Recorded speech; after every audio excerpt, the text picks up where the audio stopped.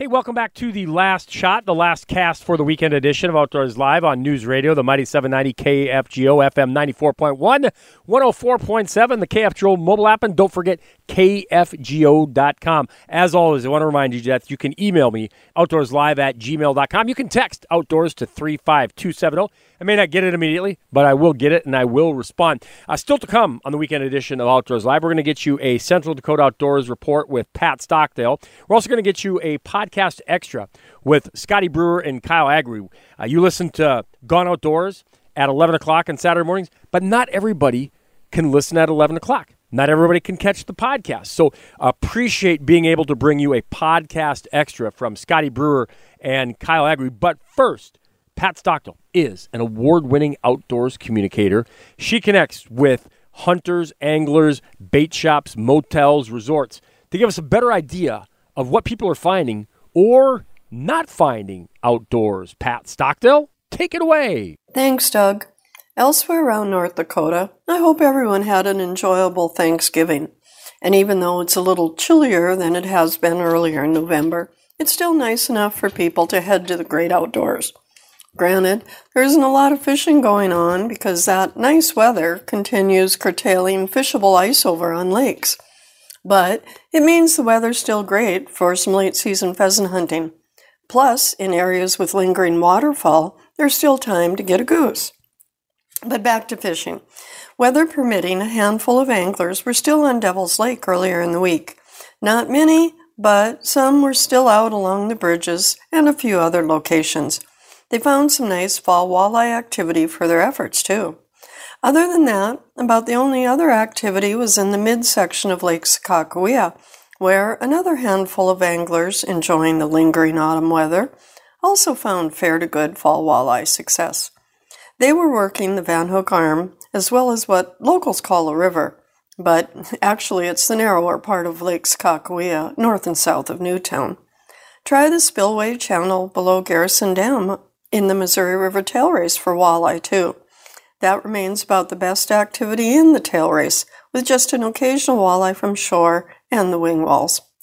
The bottom line is fishing is largely on hold until ice over. In the meantime, when it comes to hunting, there are still limited waterfall numbers in areas with open water in central North Dakota and around Devil's Lake, as well as some diving ducks on the open water of Devil's Lake itself.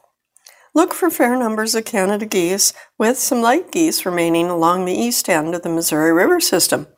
And there's good numbers of Canada geese along the river itself. Pheasant hunters, well, they're still finding birds in pockets, and the deer hunters, the deer numbers are down this year, probably fair success overall. So appreciate being able to bring Pat Stockdale to you with our Central Dakota Outdoors report. Read her work in Dakota Country Magazine. You can find her in many other publications nationally and across the upper Midwest. Pat Stockdale, an award-winning outdoors communicator with our Central Dakota Outdoors report. Hey, now the last cast, the last shot, it's Scotty Brewer, Kyle Agri from Brewer and Agri Gone Outdoors. It's our podcast extra. And what we're talking about is cougars in the state of Minnesota. So we got Dan Stark. He is a Minnesota DNR large carnivore specialist. Dan, welcome to Gone Outdoors. Yeah, thanks for having me. So what started this fascination with me, probably about a month ago, we caught a cougar on our trail cameras. We're on our hunting land where we hunt just north of Bemidji. We'd never, actually got a photo of one before. We've heard of sightings of one here or there. And when you go on social media, there's a lot of people on like the Minnesota hunting pages where they're seeing cougars on their trail cameras. Occasionally somebody will say they see one from a stand, which if you see one from a stand, it is what it is. But if you get a trail camera photo or a real camera photo, you can actually send it in to the DNR and they can confirm, deny, possibly, depending on the quality of it. So that's the reason why I wanted to talk about it a little bit. There's a lot of questions around cougars in Minnesota. So obviously there are cougars in Minnesota. One question I have is, are they living? Are there any that you know that are making homes in Minnesota? Are they set up residents in Minnesota, or are they just traveling through? Well, this year kind of stands out for the number of trail camera photos that we've gotten from people submitting them to us. All over the state, we've gotten a number of reports, and ranging, from Otter Tail County and Clearwater County, kind of in the northwest, down to Lincoln County, just across the border from Brookings, Dodge County, just west of Rochester, down in the southeast, and then Aitkin County and kind of the north central to east central part of the state, and then St. Louis County, which is the northeast from Duluth to Ely. I don't know that we're approaching the record number of, these different observations that we've had. I think a couple of years ago we had about 16, but we're getting pretty close. And it just seems like I don't know how to explain it, but there certainly is a number of them out there roaming the state. There's still no evidence that we have a breeding population in Minnesota.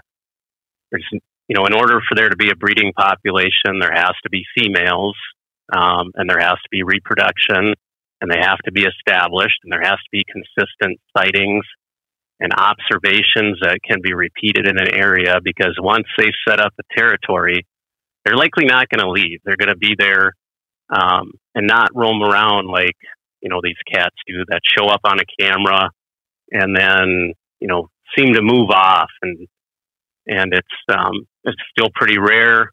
But it's exciting and interesting when people do see them. It's a unique observation, and we haven't had them here, in recent times, and nobody's experienced living with them. So I think it does get people talking about it and a little excited about it. Yeah, it is. It's an interesting topic. And I guess the question I have, Dan, would be, if people do have what they think could be a cougar on a trail cam picture, to send it in, is that a service that you do to folks just to help them identify it? Or are you looking to collect that information and would encourage people to send that in? Yeah, we are interested in, collecting that information to document those occurrences, and just to kind of see if there's patterns in different places in the state, because maybe that'll give us, enough information that we can go out there and find evidence that they're there in addition to just the photos. Mm-hmm. And the reason I say that is because, it's been a number of years, but we had a pretty unique circumstance where a cougar showed up in the metro area, the Twin Cities metro area, was first documented on a police dash cam. And then we had reports of it about, 10 miles from there. A couple of days later, we went out and visited that site. We picked up a scat, one of their droppings. And from that, we were able to collect the DNA. And then that cat was also detected in 4 or 5 different places in Wisconsin over a several month, time frame. Wow. Based on the genetics. And then a year and a half later was hit by a car in Connecticut. Really? Wow. That's amazing. And, not only from the genetics can we say it's the same cat and see that movement, you can also trace it to what the likely source population is. And this one was most likely from the Black Hills. Hmm. So, straight line distance from the Black Hills to where it met its fate was 1,800 miles. It just shows the remarkable ability of those cats to go across the landscape. And, as a young male, I think when it was hit, it was, somewhere around 110 to 120 pounds. And we've had a number of cats now, I think 4 that have been hit by cars since 2009. They've all been males. A couple other that have been found dead in Minnesota for different reasons that were males. All the genetics trace back to those, cats in the western Dakotas. And that's where the closest source population is, in the western North Dakota, the Black Hills, and northwestern Nebraska. Males tend to travel further than females because a male, is going to have a larger territory, breed with multiple females, might cover an area about the size of what 5 females would, and they push the males out, and so those younger males get kind of kicked out and take off, and they're out there searching for a area that's unoccupied and has females, and until they find a female, they're going to likely keep moving. Huh. That's super, super interesting, Dan. Obviously, like we started out here, we got to wrap up here soon. Obviously, there are some in Minnesota. It's my opinion that the reason why you're getting more reports of them, why you might break a record this year of how many reports are turned in, is because of trail cameras and because of technology. They're getting a lot better, taking a lot better pictures. There's a lot more people out there using them. I think that's where there's just a lot more people out there taking photos, getting those photos. So then there's going to be more photos of the cougars.